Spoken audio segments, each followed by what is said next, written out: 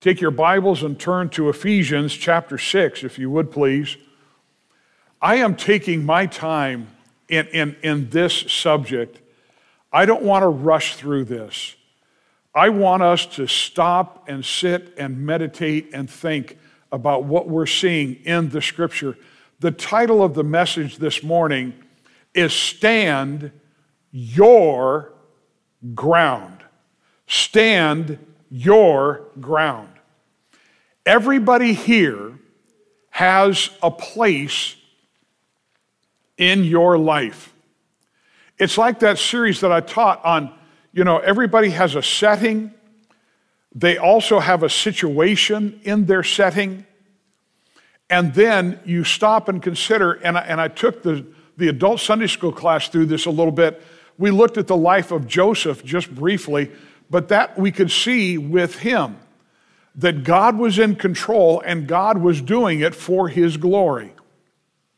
Well, I don't know what our situation is, but I tell you what, after hearing the testimony of Brother Tim Schmidt, it's like I'm thinking about the 3 neighbors I was praying over yesterday and had good opportunity with. And I was praying, Lord, please, I want to see somebody more, another person on this street come to know you because we've been here. And so I'm just praying that the Lord's going to pull that trigger. Before the Lord come, how many people do you know you would like to see in Christ? Amen? So, by God's grace, here we are in our particular situation. I've been reading on David. I haven't gotten there yet, but I was thinking about his mighty men. You need not turn to it. I want to read you just 2 verses out of 2 Samuel. It's in verse 23. Some of you have probably read this before, his mighty men. Oh, I tell you what, these guys are great.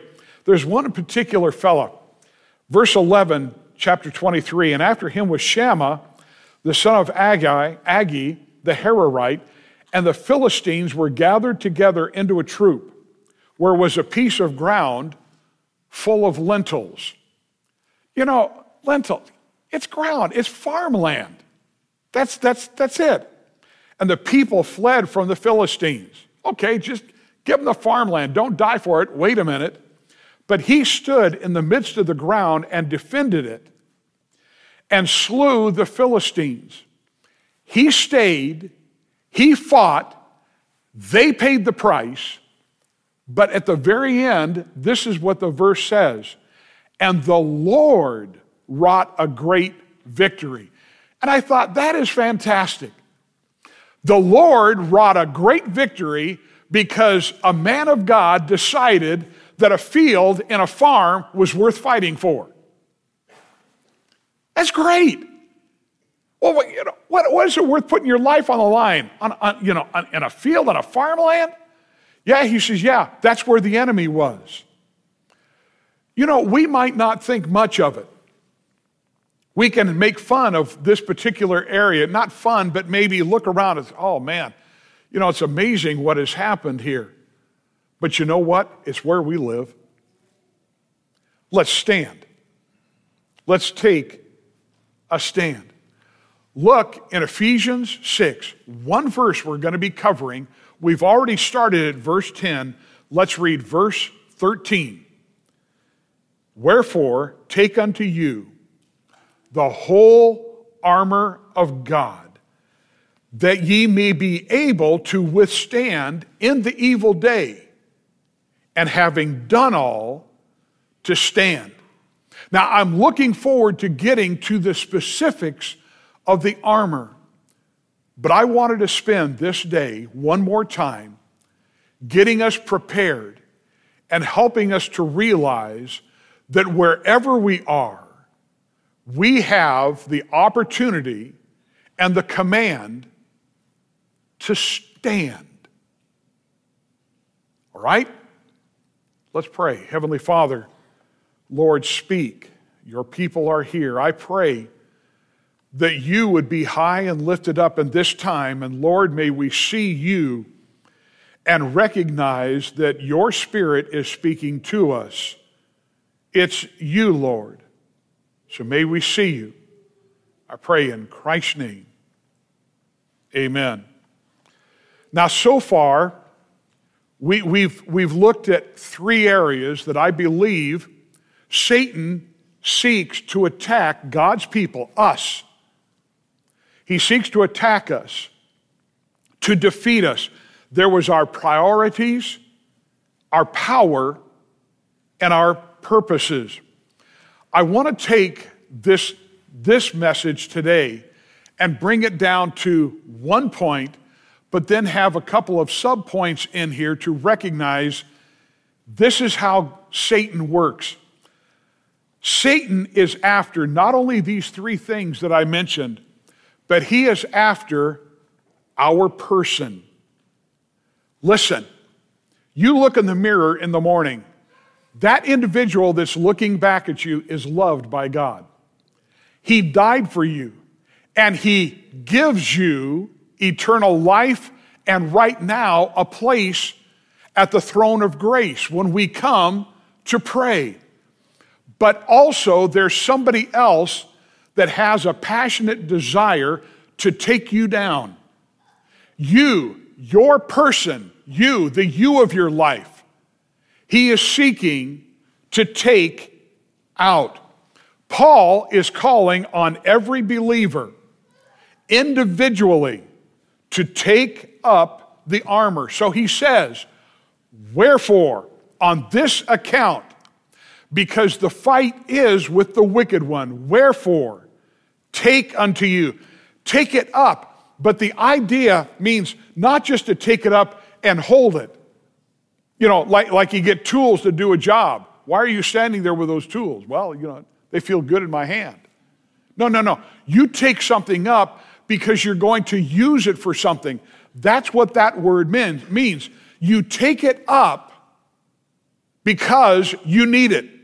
You're going to use it. Either defensively or offensively, you're going to use it. Now, the word is in the imperative. You must take it up. Why? Because God has done everything he can. Are you listening? He's done everything he can to make sure that we can stand our ground. If we do this, if we take the armor, we can do just that. If you don't take it up, you're going to fall. The Christian is to take up and put on all the armor once for all. It's not something that we take up occasionally. If we relax, we're going to be in trouble, as we will see. Withstand is to stand against, to resist. Why? Because there's coming a day. There is coming a definite time, and it's more than one time. We live in a constant time where there's evil around us, but there are times when here comes the evil day, and evil in action opposite to us. Once again, we need to grasp this. Satan's primary target is not organizations. Satan's target is not governments or movements. It is people. It is individuals. It might be you this week, specifically, but he is targeting individuals. There are two areas that I found, that I thought of, where he goes after, because he's so good at this, so subtle, when it comes to taking people out. And we need to be in mind that we're going to be tempted. We have the armor. Let's hold to it. First of all, losing purity. Losing purity. How subtle is the wicked one? You know, when I think of David, I think of the psalmist, I praise God. But I also think of this. Satan was able to take down a man that stood against Goliath. But then he sent Bathsheba. And that was it. Because David was where he shouldn't have been. And quite honestly, Bathsheba was where she shouldn't have been. Somebody did wrong. And a king lost his purity. I will never forget this. Years ago, we used to go to Lucerne, California. There was the Christian camp there. Some of you remember that from a long time ago. But the Winnegers owned that. They had purchased that property. Lucerne Christian Conference Center was great. Just enjoyed it. Going back into the mid-70s, I remember going there. There was a man that flew out every once in a while, great man of God. He actually owned a Toyota dealership in Washington, D.C. One time the Winnegers were out there, and he said, hey, how would you like to come to the Russian embassy? I said, you're kidding. The Russian? Yeah, I can get you in there. So he took him, and sure enough, and he called his name, and they walked in, and he's taking them around. One of the Winnegers tried to witness to the people there. And boy, did that lasted a nanosecond. But they're walking out, and they asked, how in the world did you get us in the Russian embassy? He said, did you check the parking lot? It's filled with Toyotas. I sold them to them. But he would come, there was a couple of things that he would speak about. But there was something that God did in his life that really, mercy, just moved him. He was with Dr. Walter Fremont and somebody else, again, at a conference. Those of you been around a while, you remember us talking about him or the fact that he was on faculty for decades at Bob Jones. Dr. Fremont was one of the godliest men you'd ever want to meet.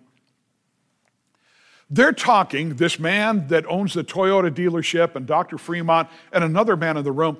Dr. Fremont looked at this man and he says, suppose, because of all your travel that you're doing, suppose you wound up going to a place, you stepped into a motel room, the motel room that you've been assigned to, and you walk in, and there's a young lady lying in the bed, scantily dressed. And she says, one of us must have the wrong room. He asked, what would you do? He said, well, I'd look at her and say, well, I guess we better find out, who has the wrong room. And Dr. Fremont jumped up and he said, no, you run. You get out of there and you run. Several months later, this same man was at a motel for a conference. He was meeting with some pastors. It was not about him, but he was meeting there with some pastors. Got there a little early, so he's in the pool and got his elbows up on the side, just kind of relaxing. All of a sudden, a young woman stepped out of a room and walked over and knelt down and suggested something to him. I'm not going to say what it was. Immediately, he got out of the pool and he started walking to the office. I got to get someplace where other people are. I'm getting away from here. He walked in and looked out the door just in time to see a car full of pastors pulling in. He thought, oh my, if I had given in, what they would find me or where they would find me. Listen, there's a reason why pornography is so prevalent online. Are you listening? God knows every click you make on the computer. And ladies, it's not just men. But that is primarily what is driving so much on the internet. Satan is behind it. Don't fall. Secondly, not only losing purity, but losing peace. Go to John 14, would you please? John 14. Now this is very key. Jesus Christ is speaking to us, and he makes this statement: peace, that quietness, peace, rest, peace I leave with you. And then he says, my peace, mine, I give unto you. Not as the world giveth, give I unto you. Let not your heart be troubled, neither let it be afraid. Now listen. Do you realize that if you've trusted Christ as your Savior, you have that peace? I have that peace. Well, I sure don't feel it. I mean, I'm looking around. That's the problem. We walk by what? If we know that peace is there, we can rest in that peace, recognize that it is there, and operate and go through the day not begging God for peace. He's already given it. We have the peace of God that passes all understanding. You know, this is why I mentioned to you, I am naturally a worrier. How many of you are like that? Raise your hand. Okay. I am naturally a worrier. That's why, and every time I open it up, I rejoice in this. Folks, this is where I start, and you need to do the same. You need to get a hold of scriptures and daily remind yourself what you have in Jesus Christ. This is where I start. Be careful for nothing, not one thing. Don't be anxious for anything. Don't lose your peace over one thing. I have found that I can lose my peace in a nanosecond if I let my mind going. Number two, my grace is sufficient for thee. You know why? My grace is sufficient for thee. For my strength is made perfect in weakness. Your weakness. So I remind myself constantly, daily, this is where I start. Be careful for nothing. My grace is sufficient. But then I rejoice in this, for we are his workmanship. Do you realize that our God is so omnipotent? He can work in your life and mine like we're the only ones that are in existence, although there are literally billions of people on this earth. He is at work. Well, how do we do that? How do we allow him to work? We put the scripture in. He's got to have something to work with. And so we give him truth, the truth that's found in God's word. And we yield to him to take that and mold us according to what he has taught us. Are you with me so far? We there? That's why, you wonder, is it worth it hearing God's word preached? Yes. Yes. Because the God of heaven is seeking to build us. Don't lose your peace. So there is our person that he's after. And in that, go back, if you would please, to Ephesians. Because he is doing that very thing in our lives.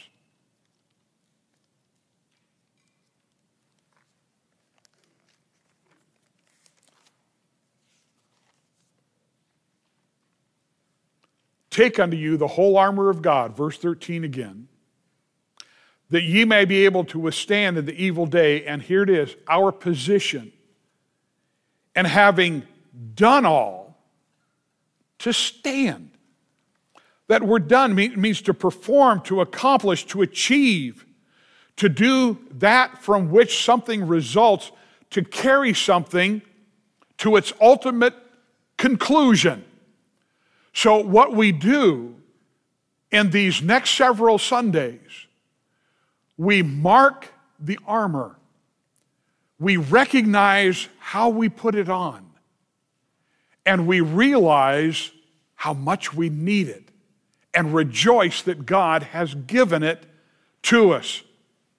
When all is said and done, if there was a major panic in the world today, if there was one group of people that ought to be standing, it ought to be God's people. Why? Because we're so smart? No, it's because He's so good. And we have yielded to Him. To me, one of the greatest stands that you read in the Scripture is from the Apostle Paul, quite honestly. When he told Timothy, I know whom I have believed. I know whom I have believed. And I'm able to do what I'm doing because of Him. The Christian is to take up and put on all the armor of God, again, as a once-for-all act, and keep that armor on during the entire course of life, not relaxing the discipline, to keep it on. This was interesting to find out. And sadly, I think we see this a little bit in our nation today. There was a historian, his last name was Gibbon. He said this about Roman times. The relaxation of discipline and lack of exercise rendered soldiers, Roman soldiers, less willing and less able to handle the fatigue and strain of military service. Soldiers would complain of the weight of the armor. Can you imagine that? They are there to defend their country, but they're complaining about what they've got to bring up and strain of military service. Soldiers would complain of the weight and obtained permission to lay aside their armor. You know what? Christians are doing the same thing. They're complaining about the battle. They don't want preaching, they want entertainment. They don't want discipline, they want delight. And so what happens? We start giving ground and giving ground and giving ground. Hey, Christians are low on discipline, lacking spiritual exercise. Why? Because it's easier. And so we wind up saying, I just can't handle the fatigue, the strain of living Christ, and the weight of the spiritual armor. It's interesting. I never really saw this all that much until I studied this. A Roman soldier made a living from the bounty that he would gather from battle.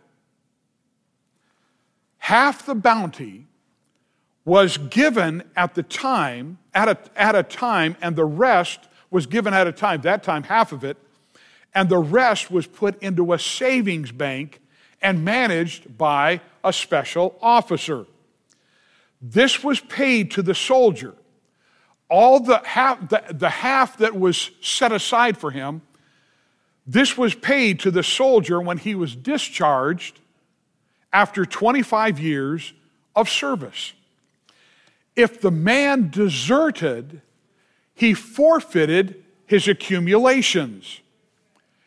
Here is our part. Christians are losing their rewards and blessings when they retreat from living for the Lord. That's why the Apostle John gave us a warning. in one of his final epistles, 2 John 8, verse 8. Look to yourselves that we lose not those things which we have wrought, but that we receive a full reward. It's so sad, and Paul alludes to this, that there are those that have just, after they've run the race somewhat, they've just stepped aside and said, you know what? It's not worth it. That's why Paul said to the church at Corinth, he said, but I keep under my body and bring it into subjection, lest that by any means, when I have preached to others, I myself should be a castaway. Like we've talked about, there is the time that we're going to be standing before the bema seat of Christ. How sad it would be if we wound up seeing all that we lost because toward the end we thought, it ain't worth it. I'm walking away. I got my salvation. I'm going to heaven. But the price is too high. There have been men and women in time past. They've paid a price. There are people, including the country that we were talking about, they're paying a price right now. Instead of quitting, they're standing. Having done all, they're standing. Martin Luther was accused of heresy at the Diet of Worms. Because of this, men are saved through Jesus Christ alone. My conscience is captive to the Word of God. Here I stand. I cannot do otherwise. There's two ways we're going to wind up losing. Number one, like we've talked about, Satan. So this is what we do. Submit yourselves therefore to God, James said. Resist the devil and he will flee from you. The great preacher of time past, Vance Havner, said this: if we resist the devil without first submitting ourselves to God, like the verse says, he will fly at us and not from us. We want to resist the devil, you need to submit yourselves to God. Peter warns, hey, be sober, be vigilant, because your adversary, the devil, as a roaring lion, walketh about, seeking whom he may devour. Listen, Satan's not stupid. His minions aren't either. When we walk out this building, as he watches each of us through the day, he can pick out who was listening, who would resist him, who is submitting to God, and who walked out going, He knows. He knows. Another man said this: resisting the devil does not mean rebuking him by shouting at him. It refers to a godly lifestyle of submission to God, a break with the friendship of the world, and a spirit of personal humility. I think he's right. Forsyth said this: unless there is within us that which is above us, we shall soon yield to that which is about us. Satan and sin, we need to be careful. We need to be yielded. Someone said most people who fly from temptation usually leave a forwarding address. Don't do that. Instead, Proverbs 1 verse 10, my son, if sinners entice thee, consent thou not. Proverbs 4, enter not into the path of the wicked and go not in the way of evil men. Romans 6, neither yield ye your members as instruments of unrighteousness unto sin. A recent author that I have read, Erwin Lutzer, said this: each temptation leaves us better or worse. Neutrality is impossible. Our response to temptation is an accurate barometer of our love for God. We're living in the evil day. We're told the days are evil. We are to resist. We are to withstand. We have a place. And so we are, having done all, to stand. Here's a good exercise for us all this week. The very first piece of armor is truth. Ephesians 6:14. Stand, therefore, having your loins girt about with truth. Lord willing, that's where we will be this next Sunday. Jesus said in John 17:17 to this Father, sanctify them through thy truth. Thy word is truth. Can I encourage you to embrace God's truth this week? Let's learn a little bit more about it. And next Sunday morning, let's gather and rejoice over it. Be meditating on God's truth. Satan's lies are flying everywhere. Everywhere. Don't give in to the wicked one, and don't lose your ground.